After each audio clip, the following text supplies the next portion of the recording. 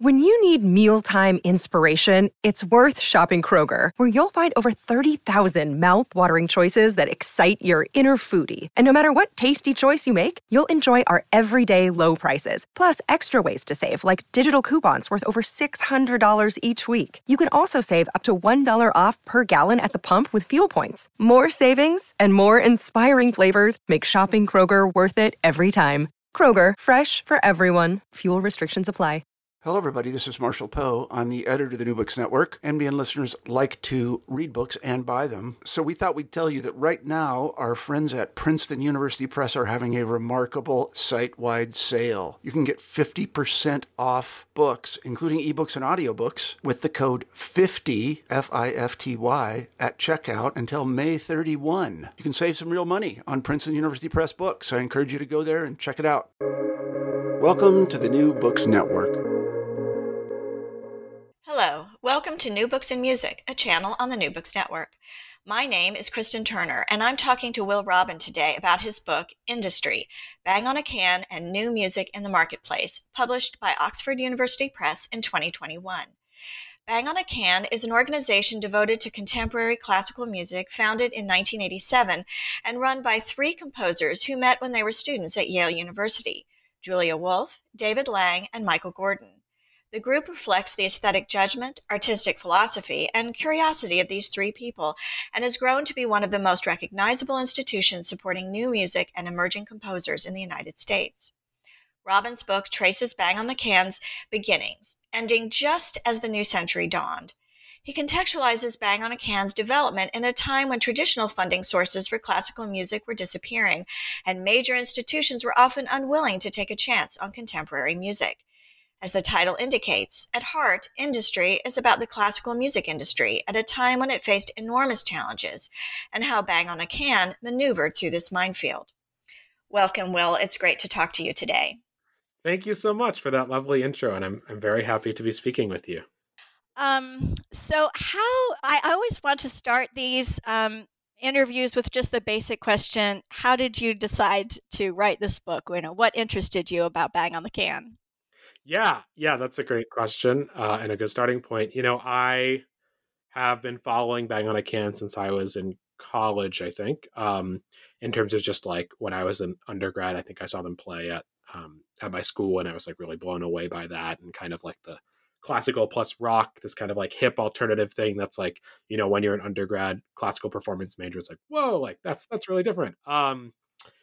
And going into grad school, I continued to be interested in them, but really more so in kind of a generation of composers that were really influenced by Bang on a Can, but were about 20 years, 30 years younger. Composers like Nico Muhly or Judd Greenstein or Missy Mazzoli. And when it came time to work on my dissertation, we were together at Chapel Hill, a lovely place. I was focusing more on that generation, but kind of thinking about Bang on a Can as a precursor and as an influence. And for various logistical reasons that I won't get into, I ended up, Bang on a Can was originally supposed to be part of my dissertation, and then it ended up getting lost in the wayside, but I'd already done all this research on them. And so when it came time to work on the book, I decided, what if the book was kind of like a prequel to the dissertation? The dissertation ended up focusing on this kind of like post 2007 quote unquote indie classical scene. And I said, what if I kind of look at the 80s and 90s and what helped lead to that scene? But ultimately, like what I discovered in the course of that additional research, building out from Bang on a Can to understand the larger world of contemporary music in the US in this period, was like, there's a lot more going on that I didn't know about at all. And that, doesn't exist anymore or isn't as well known as it once was. And so it just kind of led me deeper and deeper down this rabbit hole of understanding the world of Bang on a Can and the world of the 80s and 90s. Yes, full disclosure, Will and I went to grad school together. I started, a couple years before you, I guess, but we were in classes together, maybe 1 year before you. I can't remember now. You were in the Haydn seminar maybe with Bonds? Yes. Yeah, okay. Absolutely. Yeah. We'll never forget the Haydn seminar with Bonds. Well, so going far away from Haydn, let's think about Bang on the Can, or maybe it's not that far, actually. I always think that the more the classical music industry changes, the more it seems to stay the same in some ways. Sure. Of the kind of patronage it seems to require. Mm-hmm. But anyway, let's start with just setting the stage a little bit. Can you give us a sense of what was going on in the classical music industry in the mid-'80s when these three founders were just beginning their careers, meeting, thinking about how to conduct their careers? What were they having to face? So that we have three composers who are kind of the main characters of the book, although I talk about a lot of other kind of institutions alongside Bang on a Can.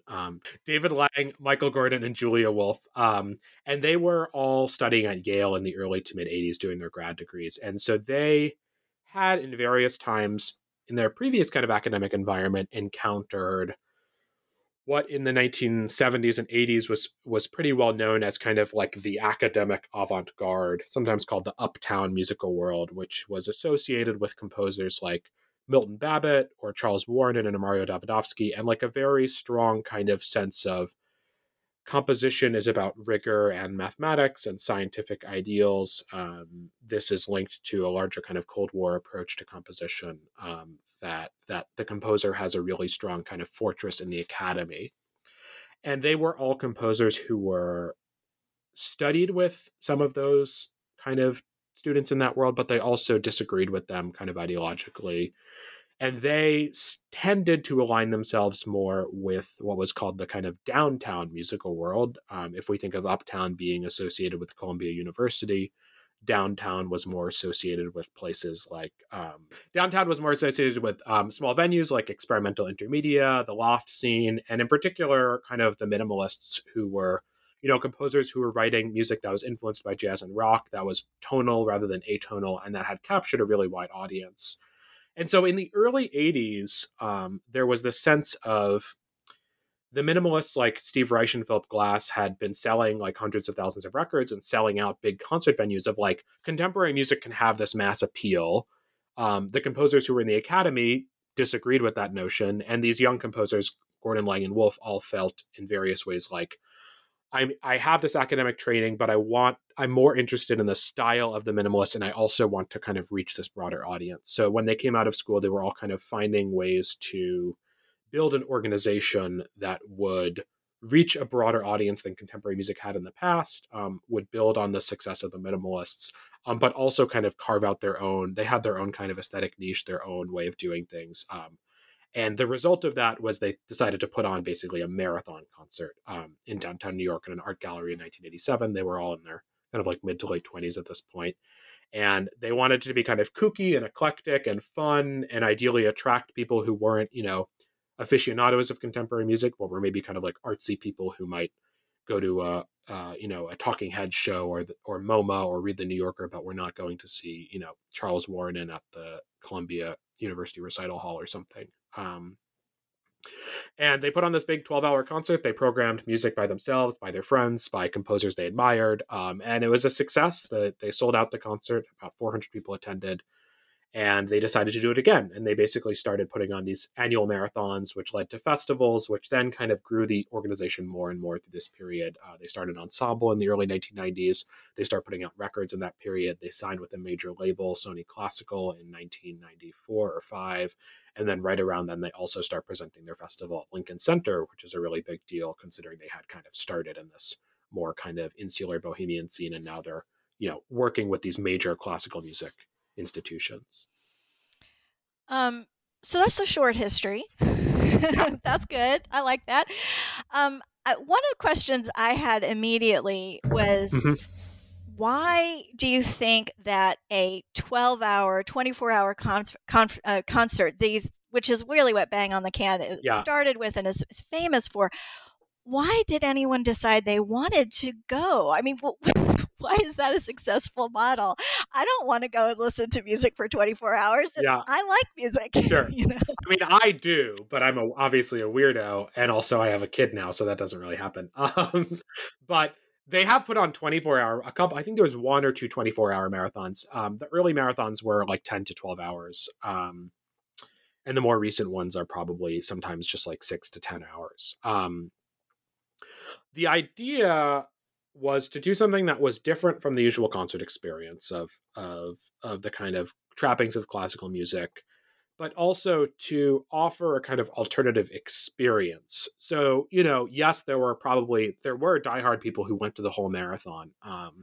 But then the idea was they had this kind of motto in the late 80s, early 90s of like, come and go as you like, or stay all day. So like you can drop in for a 20-minute performance and go get lunch, or you can, stay for an hour and then go chat about the music in the hallway with the other composers. And they really liked this idea. I mean, it's a very kind of collegiate concept. And in fact, the marathon format was inspired by a group that Lang and Gordon had encountered when they were at Yale, this undergraduate composer collective called Sheep's Clothing, which put on these marathon concerts that were overnight, and they were in like the Yale dorms, and students would like bring sleeping bags and like coloring books, and it was like a real like college, kind of like Ivy League, slightly cloistered, but like, kind of like bohemian vibe. And so they wanted to do that. When they originally planned this marathon concert, they were hoping it would go from, I think, 8 p.m. to 8 a.m., but the art gallery said, we're not doing that. So it went from like 2 p.m. to 2 a.m. But if you, bring together all of these different kinds of music as well, which was important to them, of like, if we kind of spill outside the boundaries of a 2-hour concert, we can incorporate we can put clashing musical styles back to back. We can bring in our friends. We can bring in composers that they admired who were widely performed, like Philip Glass or Steve Reich or Milton Babbitt, but they could also bring in people who were not as well known at the US at this point, like Louis Andriessen. They became a big champion of his music in the late 80s and early 90s. And, the format remains largely successful in the sense of like, the Bang on a Can marathons I've gone to is you have people who kind of like stroll by and check it out for a bit. You can go to a set, you go to your friend's set, and you have people like me or some other weirdos who like want to hear it all 12 hours because, every 20 minutes there's something new. And that's part of it too, right? It's not just like a 12-hour concert of one group playing a 12-hour piece. It's every time, every 20 minutes there's something else. So do you think when they did that first concert, that they had ambitions to keep it going and, to blow it up the way that it has? I mean, now there's the All-Stars group and there's a, all sorts of other things. I think there's a record label, all the stuff that's grown out of it. Did they have that ambition right from the start? That's a great question, and it gets to one of the reasons why I ended up finding, I guess, like my research process valuable, and that one of the things that I hope my book offers that's maybe different from some of the standard history that Bang on a Can tells about itself, because they have a lot of, any organization that's been around for a while has its own kind of like mythology, the stories that they tell, and one of the stories that the Bang on a Can founders tell. For example, Julia Wolf, her doctoral dissertation is a history of Bang on a Can. And it's an interesting history. It's an insider one, obviously, but there's a lot of good, fascinating stories in there. And one of the stories that she tells there, but that the founders also tell in other settings, is basically at the end of the night, 2 a.m. or 3 a.m. or whatever, in 1987 on Mother's Day, they're cleaning up and they're putting away folding chairs and they're like, should we do this again? And they're like, yeah, how could we not do it again, right? Like, this is so exciting. And they also talk about that they called the first Bang on a Can marathon the first annual Bang on a Can marathon. Like, that's what some of the promotional materials said, but that they thought of that as a joke because, like, we'll never do this again. Like, but it's funny to call it the first annual. But then they did do it again, and they did keep doing it and doing it and doing it. And so this is, when they tell the story, it's a way of saying, like, we did something we thought no one would like, but everyone came and liked it, and we decided to do it again. And like, we're they like to think of themselves as, which they are, very kind of creative, open, like more bohemian figures who, everything kind of, it's like lightning strikes and they decide to do something and it works. What I discovered in the course of many years of archival research, and this happened really at the very end of the research process, one of the archival collections that I was able to find a lot of great stuff in was New York State Archives in Albany, which pre-COVID, the archivist there would, if you paid a fee, they would scan materials for you, which was fantastic. And the New York State Archives has the archives of the New York State Council on the Arts, which is basically the state equivalent of the National Endowment for the Arts. So they continue to award grants to artists to put on projects in New York State. And I was able to obtain from that archive basically the complete grant applications that Bang on a Can submitted to the New York State Council on the Arts from the late 80s to the early 2000s. And there was all kinds of material in there that I hadn't seen in other archival collections, because it was basically their complete applications, basically them saying like, please give us $3,000 to put on this festival. Here's what our budget was last year. Here are, reports of how the festival went. Here's press clippings. Here's a description of what we do. And anyway, this is a long story that's a little boring, but hopefully gets more interesting. And in the first Bang on a Can festival that they supposedly thought they would never do again, or that they said took place in May 1987. And I found a grant application for the second Bang on a Can festival in this dossier of materials that was submitted in March 1987. So basically, it's not that they're lying for 30 years, but they've obviously told a story about themselves that's actually, when you look at the archival documents, they were definitely thinking of putting on a second Bang on a Can festival before the first one happened, because they had to get the grant application in on time. So, the kind of conclusion that I drew from that, and more broadly from the book, is like, yes, they're very much like, think of themselves as like, these happenstance, like, we want to make things happen and we'll make things happen. But they were very ambitious. And I think they had a lot of administrative savvy, and they knew what they wanted to do. And they sought out a lot of different funding sources from it. And they were very strategic. They've always been very strategic. And, I think artists don't like to be thought of as strategic. They like to be thought of as, like that part of the business side of things is not foregrounded in their work, because they want to emphasize the artistry and the creativity.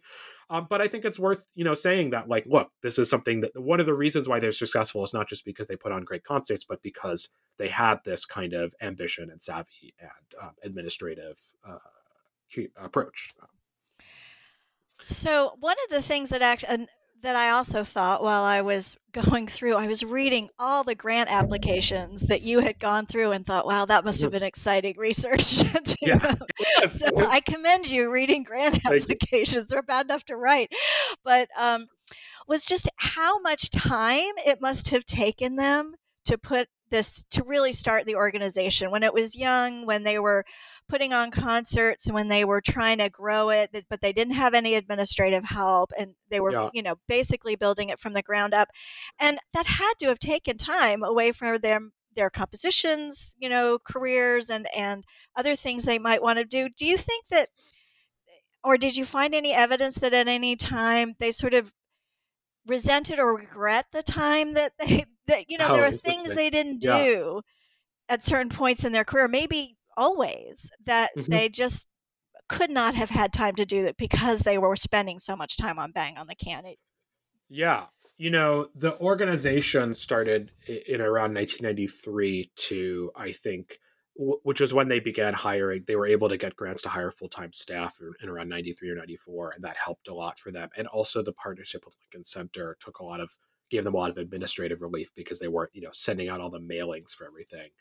And so they talk about that period in the early 90s, things started to get really tough in terms of the organization was growing very quickly and they were having trouble keeping up with that. I don't necessarily know if the fact that they were spending all this time on Bang on a Can affected their careers early on, in the sense of the time management. But one thing that did come up a lot is that they would talk about then and now that, like, they in the early days of Bang on a Can, I mean, the clearest example is David Lang, who in the mid and late 1980s, David Lang was having a pretty significant kind of successful career as a kind of academic composer. He was winning a lot of prizes. He worked with the New York Philharmonic. His teacher, Jacob Druckmann, was like putting him in touch with all these people. And he could have kind of had a big career in not quite the uptown world, but kind of adjacent to that, perhaps even in the classic world. He's having pieces played at Lincoln Center.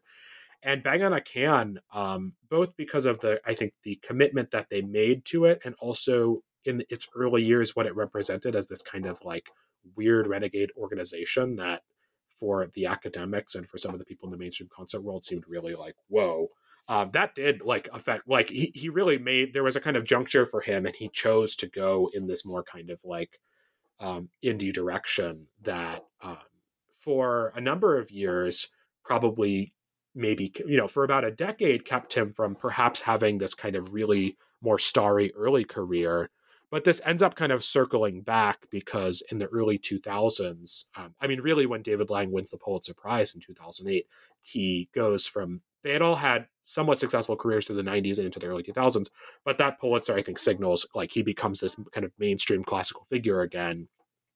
And that the kind of decade after that, in which Julia Wolf also wins a Pulitzer Prize and they get other major prizes, they become these more kind of like establishment figures. And Bang on a Can itself in this period becomes, I think, more of an establishment organization in a way too.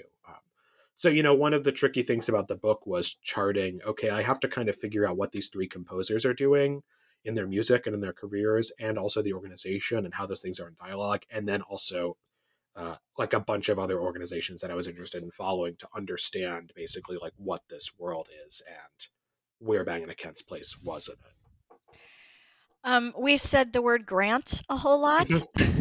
And I think one of the threads that runs through the whole book is the consequence of collapse might be too strong a word to say that what happened to government funding, but it certainly became significantly more difficult to get funding from the U.S. government, specifically the NEA.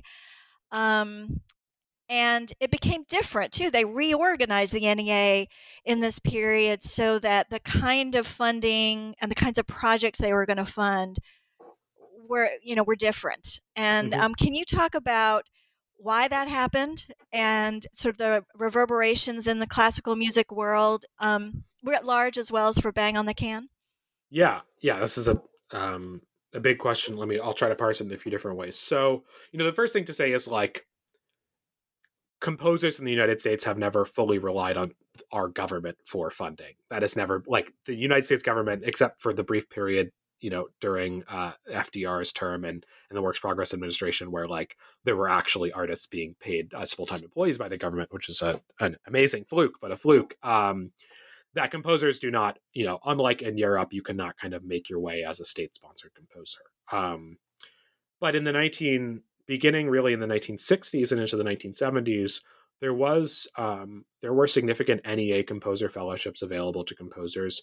And more broadly, part of this kind of uptown ethos was the idea that the Academy and some major private foundations like the Ford Foundation and the Rockefeller Foundation were supporting music, and specifically, often, especially with the Rockefeller Foundation, supporting contemporary music. And this is something that Michael Wee and Eduardo Herrera have both documented wonderfully in their recent books, as well as other scholars.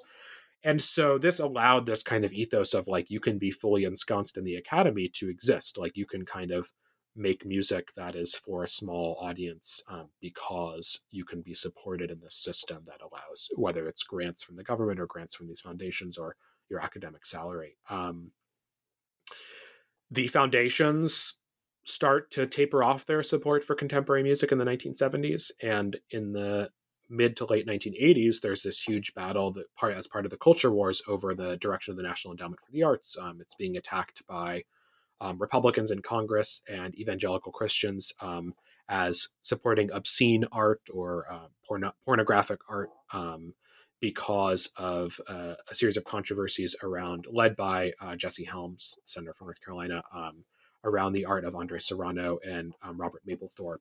And they were really scapegoated. The NEA was scapegoated, but that was what the culture wars was scapegoating government organizations in an attempt to defund them and attack, gay artists, Black artists, Latinx artists, female artists, especially in the performance art scene. And as a result of these battles in the late 1980s going into the 1990s, ultimately what happens by, funding for contemporary music is under attack, although certainly they're not attacking contemporary music, they're attacking the contemporary visual arts. So beginning in the early 80s with Reagan, who tries to unsuccessfully to cut the budget of the NEA significantly, but the budget of the NEA decreases through the 80s in terms of its real dollar value. Artists, including composers, are urged to embrace the marketplace, which is a kind of vague, kind of term representative of a kind of broader neoliberal ideology that can involve anything from, you can't rely on government funding, to you can't rely on foundation funding, to you need to seek out a big audience for your work, to you need to find sources of earned income rather than sources of nonprofit income. So like you need to sell a lot of tickets or you need to sell a lot of CDs. And in the 80s, there were very big, like significant models among composers for this approach. Like Philip Glass was having this huge career that, although he was getting commissions for operas in Europe or even symphonies, was seen as kind of like the non-academic, non-classical approach. Like he's selling hundreds of thousands of records. He's selling out, rock clubs and stuff like that. So there were these models for the non-academic marketplace career. And the Bang on a Can composers were very influenced by that approach. They wanted to reach a larger audience. And as the funding really begins to dip, as government sources become less available, they, in the mid-1990s, find these various strategies to open up new streams of income for their organization. One is via touring. They start their All-Stars Ensemble in 1992, which is a way of taking the ethos of the marathon on the road, first around the US and then internationally. They bring together these 6 performers to start this sextet, which is both a touring vehicle for Bang on a Can, but also at the time when the government funding is dipping significantly, it's a way to unlock earned income via ticket sales. And then also recording, which does not earn them a lot of money, but it's another way to open up a new stream of income. And, the story around government funding culminates in 95, 96 when Newt Gingrich comes into power with the mandate. Contract for America? Yes, thank you. The Contract for America. I have baby brain. And that ultimately ends up cutting the NEA's budget enormously. And the NEA has to scale back and restructure. And the people who are applying, organizations both within contemporary music but also in classical music more broadly, that could regularly rely on having, maybe 10 to 20% of their funding from the government, suddenly they're like, grants are competitive every year. It's not guaranteed as a source of income anymore, which again, this is not a huge percentage of their budget, but it does lead organizations to change their approaches. And more broadly, as foundations are pivoting away from contemporary music as well, that finding new sources of income is really important. So do you think that the pressure of having to find these other sources of income as government funding dries up and changes, because of course when the NEA changes their ideas, that does tend to trickle down to the state agencies and to foundations and stuff, as they tend to align themselves all together after a while in many cases. Do you think that has driven a lot of the innovation for Bang on the Can, or do you think they would have made this approach no matter what else was happening? I think it has. I think, I'm certainly not interested in making the argument that which certainly is an argument that gets made a lot, that if we get rid of the government, everyone's going to be more innovative because we're all scrambling to survive. And wouldn't it be wonderful if we had some kind of horrible healthcare marketplace? That's not an argument I'm interested in advancing. But certainly, the way that they frame it is we were scrappy, we were hungry, we were trying to survive at a time when the models were changing, and we figured out a new model for ourselves. They still relied on the old model. They still, they were successful when the NEA restructured in the mid-1990s. They got some pretty significant NEA grants. They had a couple of years where things were lean, where they lost grants that they had guaranteed. But when they came back, they've always been good at finding money in different places. But the model, I think, of diversity becomes important in terms of diversifying funding sources, as well as, diversifying the kinds of music at the marathon, which is, I tell the story in the book of older organizations in contemporary music, or more old school organizations like the Group for Contemporary Music, which had been around since the 1960s and was a really important kind of quasi-academic ensemble for performing contemporary music. They really faltered in the early 1990s because they were not willing to seek out non-traditional funding sources. They wanted to just kind of continue to get the money that they got, which was a reasonable thing to think in the 1960s and 70s. But also there were interesting issues happening around diversity in terms of diversity of voices of composers and performers on stage. So in the early 1990s, some foundations and state and federal agencies, including the New York State Council on the Arts, which is the one that I look at specifically because of the grant materials that I mentioned already, were beginning to ask organizations in the arts that were applying to them for funding, what kind of diversity can we see on your stage and in your programs in terms of race and gender and ethnicity? And the Group for Contemporary Music basically balked at that. They were run by a fairly conservative, kind of neoconservative composer, Charles Warren, who said, like, we don't do affirmative action in our programming, which is really problematic framing, but aligns with a broader kind of conservative worldview in this period. And then you had organizations like Bang on a Can, which, Bang on a Can was not like a radically pluralist organization. They were not like the AACM or anything, but they were from their first marathon, they had been programming women on their concerts and composers of color, and they continued to do so, and they got good grants for doing so. So this was part of the kind of shifting climate in this period as well. That brings up a couple of questions I thought of, and one was actually about diversity. I could, you make clear in the book that they were always committed at least to gender diversity. I mean, Julia Wolf is a woman, right? So that gives you in there that trifecta running Bang on the Can. You already have a woman composer, which is still unusual in the world of classical music. Maybe not unusual, but difficult, a different kind of significant. Yeah. I'm sorry, what? I just said it's significant. It's significant. Yeah. Yes, that is the word I want. Thank you. But I wondered about the audience, because when you quoted Julia Wolf about their like ideal audience member, who sounded very white to me. And so doesn't ever say white, but that's what I read into it, Talking Heads fan and that kind of thing. What kind of outreach do they do, if any, to sort of diversify the audience for contemporary music, as well as diversifying the perspectives of the composers? Yeah. So I think in the 80s and 90s, that was not necessarily the main concern, which is to say that I think this idea of like, to a certain degree, and this is what Glass and Reich were doing in this period as well, as like, let's find the younger potential classical music audience. Not that Bang on a Can is thinking like we need to get people in the seats of the New York Philharmonic eventually, but like basically like, let's think of your classical music audience as kind of like old, white, and somewhat wealthy.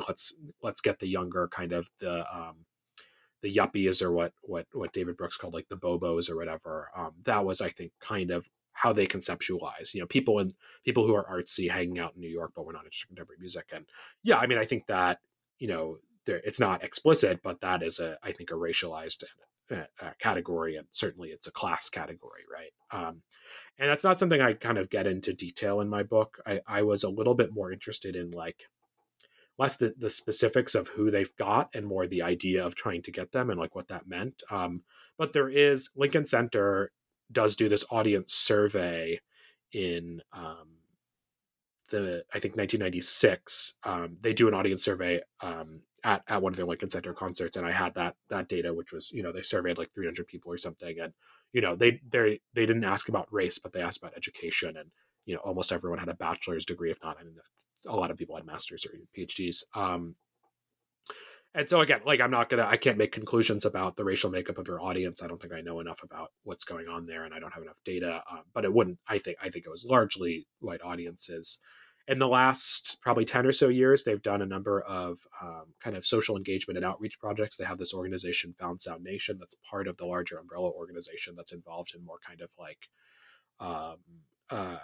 educational outreach projects. They did have, there were a couple of random kind of interesting little things that happened in the early 90s that I didn't go into in detail in my book, but one was, I think they got a grant to do this shadow puppet opera by a Chinese composer whose name I think is Boon Ching Lam, although I'd have to double check that.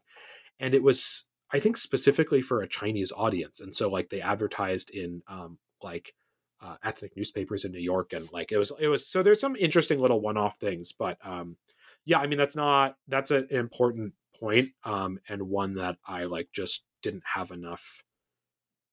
It's like a combination of like wasn't the main interest of my book, and then also not really being able to have enough data about the audience to be able to make kind of strong conclusions about it. But yes, I think you're right. Yeah, well, and of course you were focusing on the 80s and 90s, and I remember the 80s and 90s very well, and that was really not. I mean, there was a lot of talk about the audience dying, as there always is for classical music, but I don't recall much in the way of talking about racial diversity. It was really more about a young audience. Everyone Mm-hmm. was concerned that their audience was dying. And so, Yeah. which is a perpetual concern. Apparently the audience is always dying, but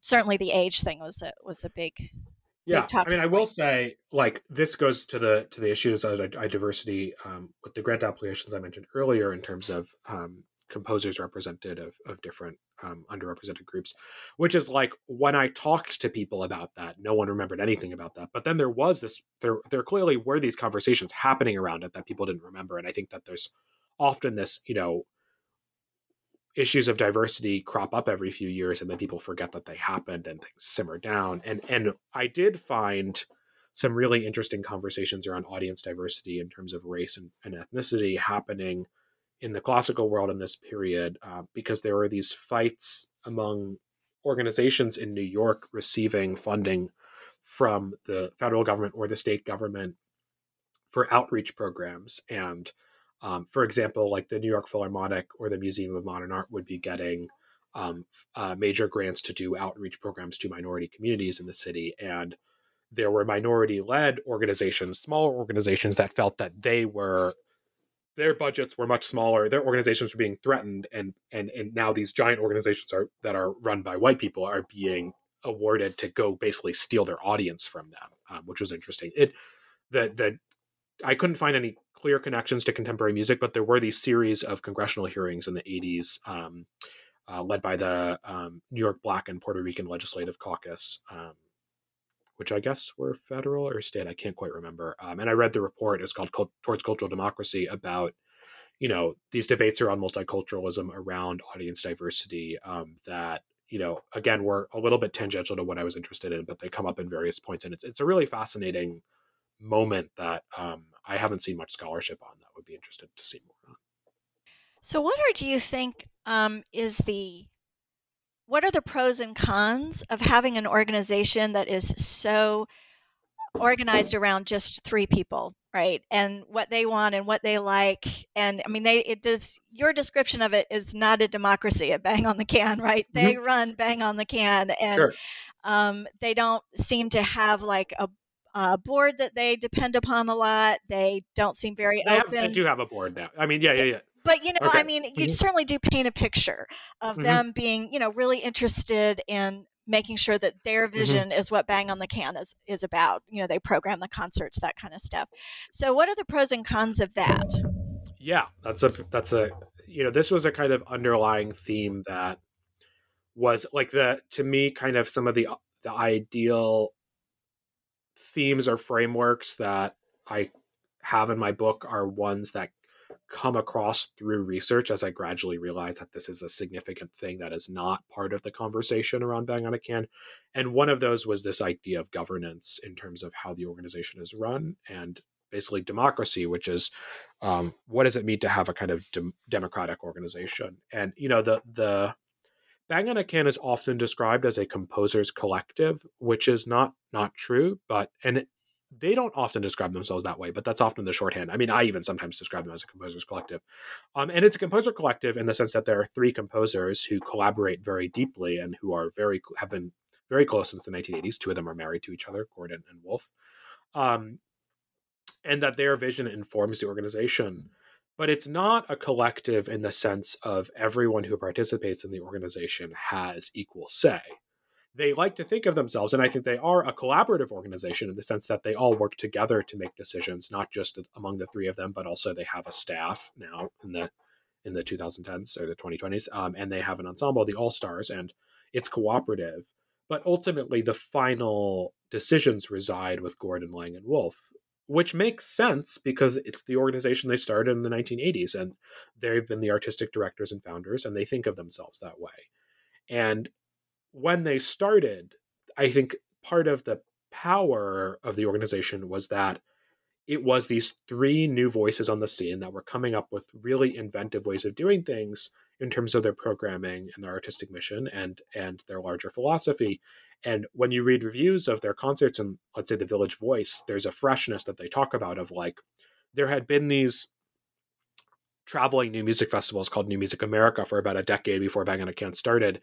And there's a critic, Kyle Gann, writing for The Voice, and he kind of describes in this period like New Music America had become this kind of like over-bloated bureaucratic thing where it would touch down in a city and every composer in the city would be submitting a piece, and you'd have 10 different city organizations, concert halls, state funders, the mayor's office, all involved in planning these concerts, and it just felt like too many cooks in the kitchen, and the musical experience felt kind of like unwieldy and like too bureaucratic. And he describes Bang on a Can as like this fresh young upstart where it's like you have 3 composers. They have a kind of very specific artistic perspective that's eclectic, but it's like everything's filtered through their curatorial view, and that makes it fresh. By the mid to late 1990s, Kyle Gann is then saying in The Voice, like, oh, it's become stale because it's the 3 same composers curating again and again and again. And when I look at the marathon programming, and I did a kind of deep dive into what's being programmed in each festival, that always didn't necessarily hold up to me as an argument. Like they're always kind of finding younger composers and new voices and bringing them in just this eclectic format.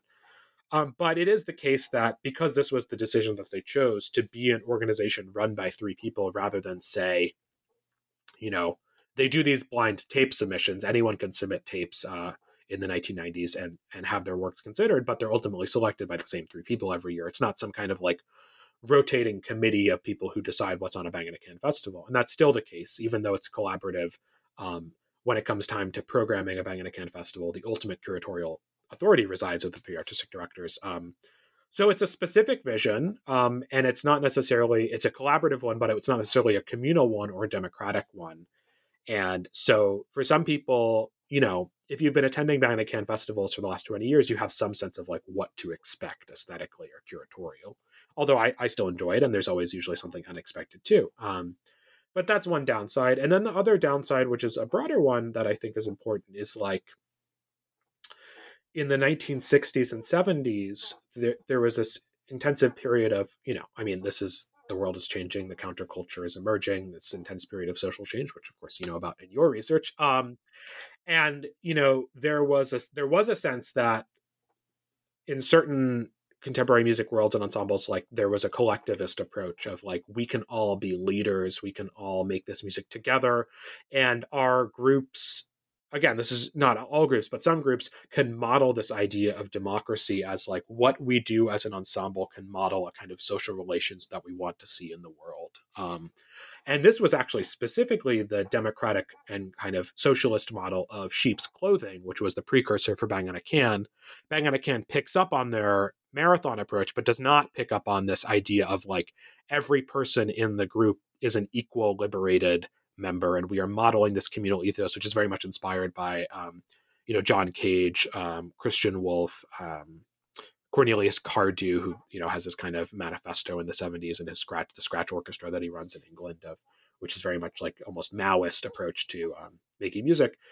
And that was not what Bang on a Can did. And this can be most clearly seen with the relationship with the All Stars Ensemble in the 1990s, where you have 3 composers who are the artistic directors of the ensemble, but they don't play in the ensemble. The ensemble is a sextet of virtuosic performers who are fantastic musicians, and who can contribute, certainly in terms of their performance style, technique, and what they bring to those performances. And they made suggestions for repertoire, but the 3 artistic directors were ultimately in charge of the repertoire and kind of touring. And there were some tensions that emerged in the 90s as a result of that, that signal like this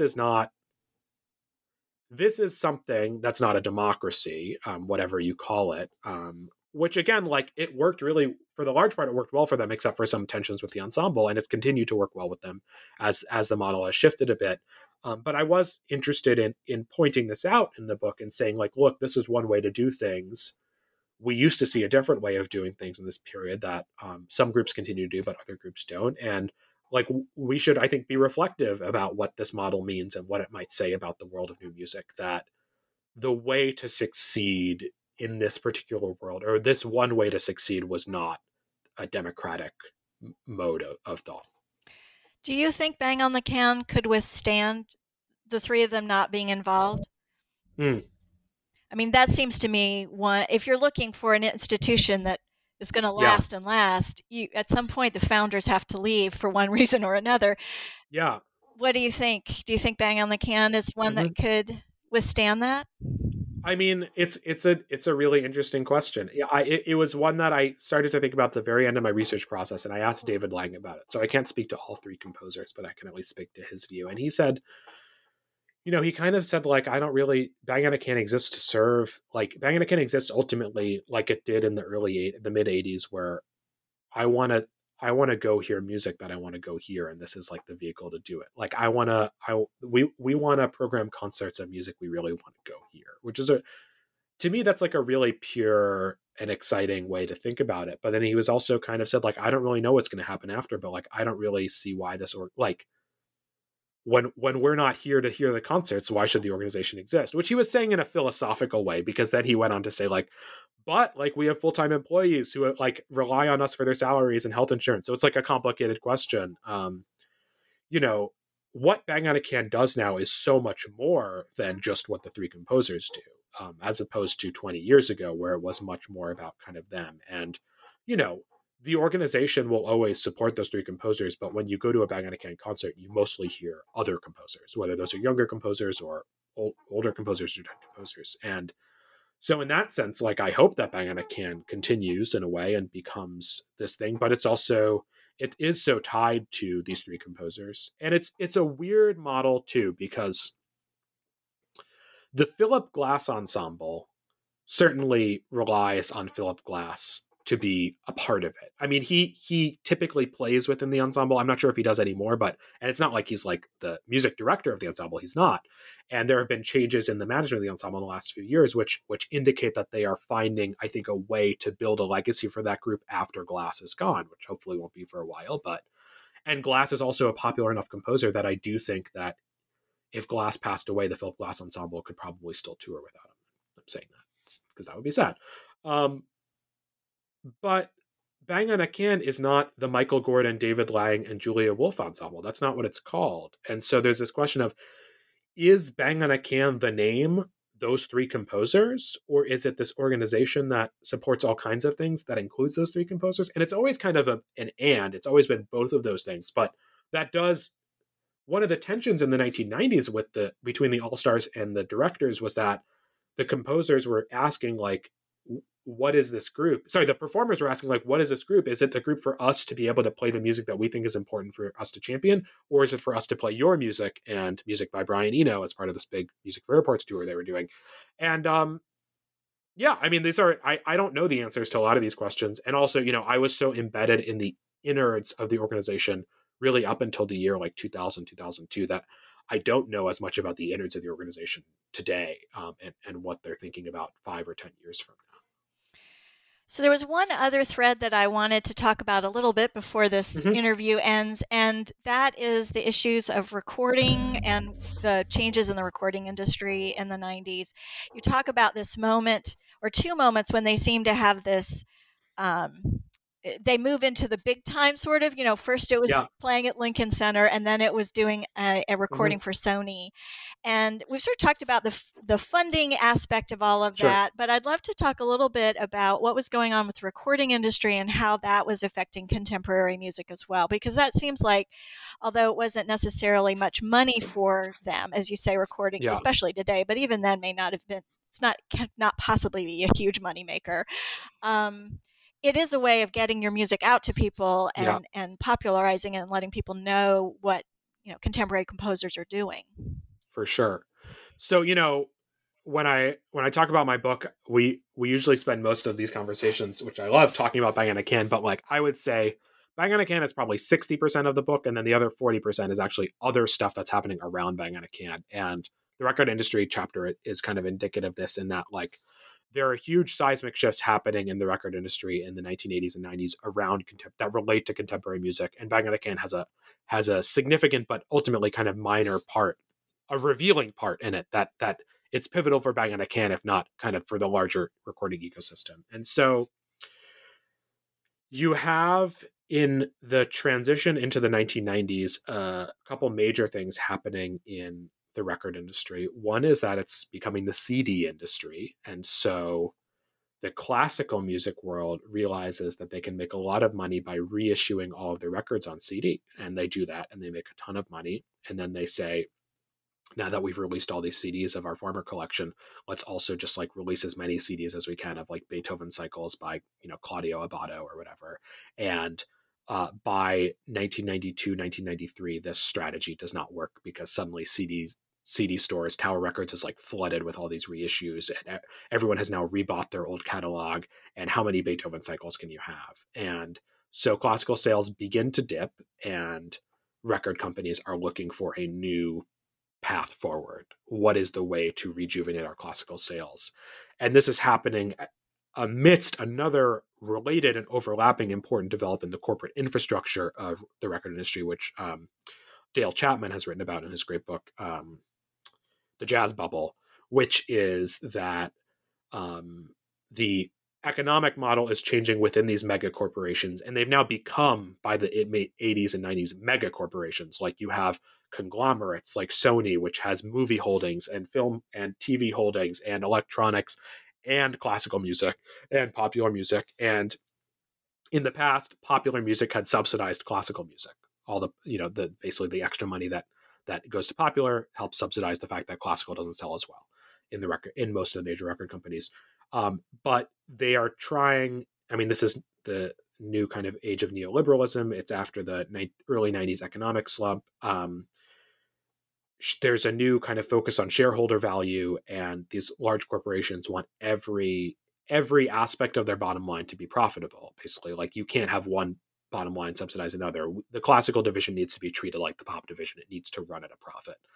And so they're seeking out profits, and they've run out of a way to do so because they've sold all of these classical CDs. And so this is the time in which crossover arrives as the major source of classical sales. So the three tenors, right? Like let's put a violinist on the cover of an album, and we'll have her like half naked. And we'll come up with these ways to sell classical music like pop, whether it's, famous opera singers singing pop songs, or whether it's pop singers singing classical music, or some kind of, cheesy collaboration between the two, or make it sexy, or have the London Philharmonic play Led Zeppelin. And this is going to be the way to boost sales. Related to this is that through the 1980s, some contemporary music had been selling really well. Philip Glass's records were selling really well in the late 1970s and early 1980s. Steve Reich's Music for 18 Musicians sells 100,000 copies.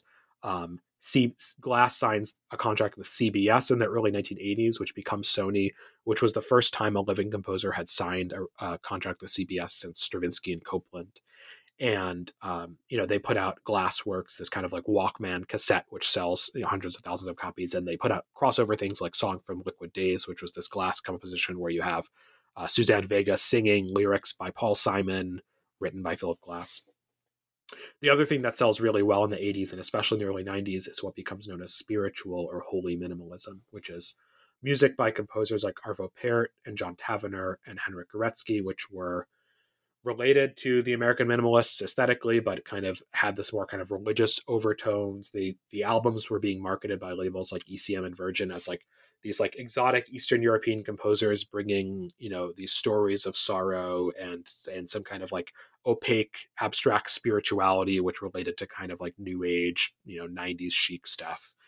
And in 1992, Nonesuch records Górecki's Third Symphony, which is this 55-minute slow and very beautiful kind of meditation that's kind of about the Holocaust. And it becomes this huge smash success with Dawn Upshaw singing in the Orchestra of St. Luke's. Ultimately sells more than a million records by the mid-1990s. It was at one point in like 93, it was selling 10,000 copies a day.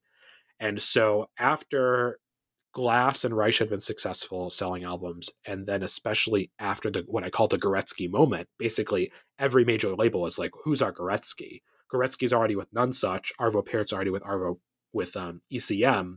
So everyone's just scrambling to find like, what's the contemporary music that's going to sell a million records? And nothing ever sells like Górecki does. But Sony, which is already doing all this crossover stuff, and which Peter Gelb, infamous for being the general manager today of the Metropolitan Opera, took over Sony Classical in the mid-90s and kind of turned it around by focusing on crossover.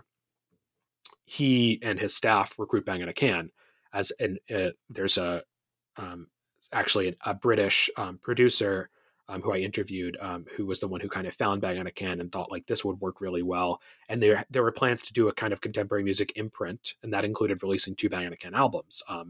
And so they get ushered into the kind of classical mainstream of the recording world via these bigger shifts around the Goretzky moment in the mid-1990s. Their first album, Industry, after which my book is named, is 95, and the second album in 96 or 7.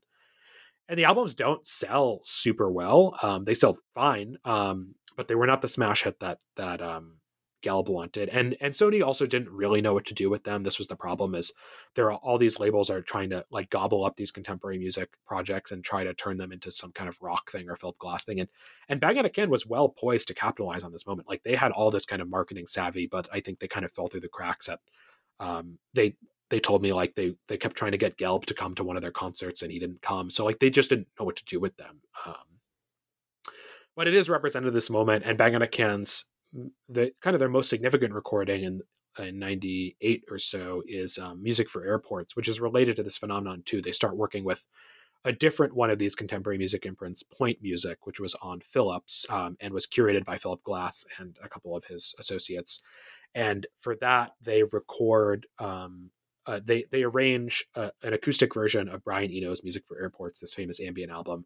And that sells pretty well. It doesn't sell amazingly, but it also represents, it's kind of an artsier version of Crossover. And it's part of this broader kind of pattern of events in the 1990s around what's happening in the recording industry. And ultimately what they realize, which is kind of what they had been doing from the start in their own world, is like, it's not viable to work with these huge companies that are essentially expecting you to sell 100,000 records. And so they end up starting their own record label in Cantaloupe, called Cantaloupe in 2001. And that's become a huge kind of significant house for their music as well as the music of their larger artistic world. I wonder if you could talk for a moment about what you see as Bang on the Can's importance as a model for how contemporary music works now.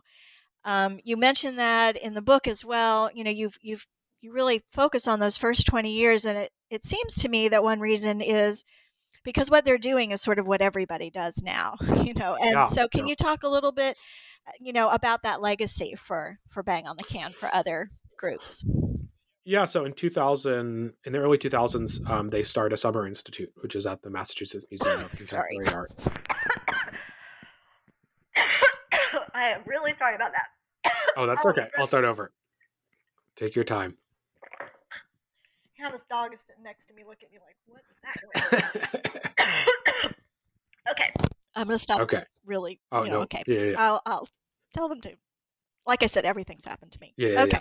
Go ahead. So in the early 2000s, they start a summer institute for young composers and performers at the Massachusetts Museum of Contemporary Art, which is in the Berkshires. It's called Banglewood because it's like an hour from Tanglewood. And, you know, in the early years of that, a lot of composers and performers went through who have subsequently had major careers. And, you know, I don't necessarily see the Summer Institute as like, if you go to the Summer Institute, you're going to become a famous composer or anything. Like, that's never how contemporary music really works. But it does, you know, I think encourage and support a model that emphasizes Bang on a Can's values, which when they talk about it, it's not like they want to teach everyone to write music like they do. They want everyone to have this kind of open-minded worldview. And they also talk about like, how do you build your own ensemble and how do you build your own record label and how do you create a career for a path for yourself as a musician. That's important to the festival too. And, you know, they are such a strong model, both in terms of the influence of the Summer Festival, but just more broadly, like they're actively touring. And when people go see, you know, composers are always like, when I was in college, it's like an inspiring thing to see them play, but they are just up there in terms of representing what it means to be a composer in the United States in this period, what it means to kind of carve out a path for yourself, especially in the last 10 years, the careers that Lang, Gordon, Wolf have had individually, as well as with Bang on a Can. And, you know, they're a little bit more, there are composers who I think are more aesthetically influential on American new music, like John Adams or Philip Glass or Steve Reich. But those composers are not, you know, Lang, Gordon, and Wolf all teach at universities, Lang and Wolf full time, and they teach at the academy, and they are just not, so they are not just influential in terms of people liking and wanting to write music like them. They are kind of advancing their worldview in the broader kind of pedagogical sense. And I've also found them to be very, and talking to their students, to be very open-minded people who they don't want everyone to go out and be clones of them. They want people to go out and have a kind of open, like to do their own thing and to support themselves. And they also don't see the organization as like, we're going to prop up everyone else in the world of contemporary music. They want to see people kind of succeed on their own in the way too. Which is a worldview. It's an ideology. Still, it's, probably better off than like write music exactly like I do, but it is still, this kind of broader influence on the larger US scene and an international scene too. Well, this was a wonderful book, and I really enjoyed reading it. But perhaps Thank you so much. Well, I did. It was it's a very entertaining read. It goes fast. Those are my favorite kind of books where you're not stopping and having to look up what some complicated word means and things. So Thank you. I definitely enjoyed reading it. But let's turn to, what are you doing now that the book is out? What's your next project? Yes. Raising a child is number one. My son is 15 months, and that is how I spend most of my energy, and that's wonderful, and I love doing that. And then the other thing is working on this other book, which is called Minimalist Music, a Reader, and it's a collaboration with my friend, the musicologist Carrie O'Brien, who's based in Seattle. And we've been working on this for a couple of years now, and it's basically a revisionist history of musical minimalism from the 50s through the present, through the lens of reprinting and contextualizing important primary sources. So minimalist music is often associated historically with these four kind of founding father composers: Lamont Young, Terry Riley, Philip Glass, and Steve Reich. And a lot of the academic literature on minimalism has focused on those four composers, and they're really important, but they're also all white guys. And the story of minimalism is broader than them. And it's also just goes in a lot more directions than people might often think. So the book brings together over 100 different documents that include things like manifestos, liner notes, interviews, important reception, like reviews, profiles, that kind of thing. Together, the book's kind of organized chronologically. So there's like a big first section on the 50s and 60s, and then the 70s and 80s, and then kind of post 2000. And each chapter introduces a different theme related to minimalism. So, some of the early chapters are things like experimental music or improvisation or spirituality. And we follow both the kind of big four minimalists through their careers, but we also introduce a lot of figures who are important to those worlds. People like Yoshi Wada, who's a really fascinating figure in downtown New York in this period, or Meredith Monk, or Ellen Fullman, or Julius Eastman. And then we're trying to expand this understanding of minimalism beyond, kind of contemporary classical music or art music, to think about, okay, John and Alice Coltrane were both hugely important minimalists. Yoko Ono was a hugely important minimalist. A lot of rock bands in the 1970s and 80s were doing minimalism. A lot of experimental musicians today who are not part of the classical music world are doing minimalist stuff too. So it's really, we're trying to expand the understanding of what minimalism has been, drawing on a lot of recent scholarly ideas that expand this notion, and just like present a different history of it through documents. So it's been really fun because it's a different, the last book was so much just like me reading and writing, and this is a collaboration, and it's also, we're contextualizing stuff.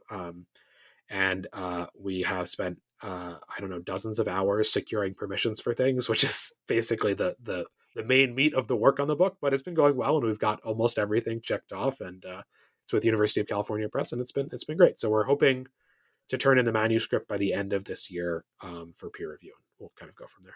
Well, that sounds wonderful and well needed. I will definitely be using that in my teaching, no doubt. I love a good reader, so that sounds wonderful. Well, thank you so much for joining me today. And this is Kristen Turner with New Books in Music, a channel on the New Books Network. And I've been talking to Will Robin about Industry, Bang on a Can, and New Music in the Marketplace, published by Oxford University Press in 2021. Thank you so much. Thank you. Thank you so much, Kristen. I really love being here, and I love the podcast.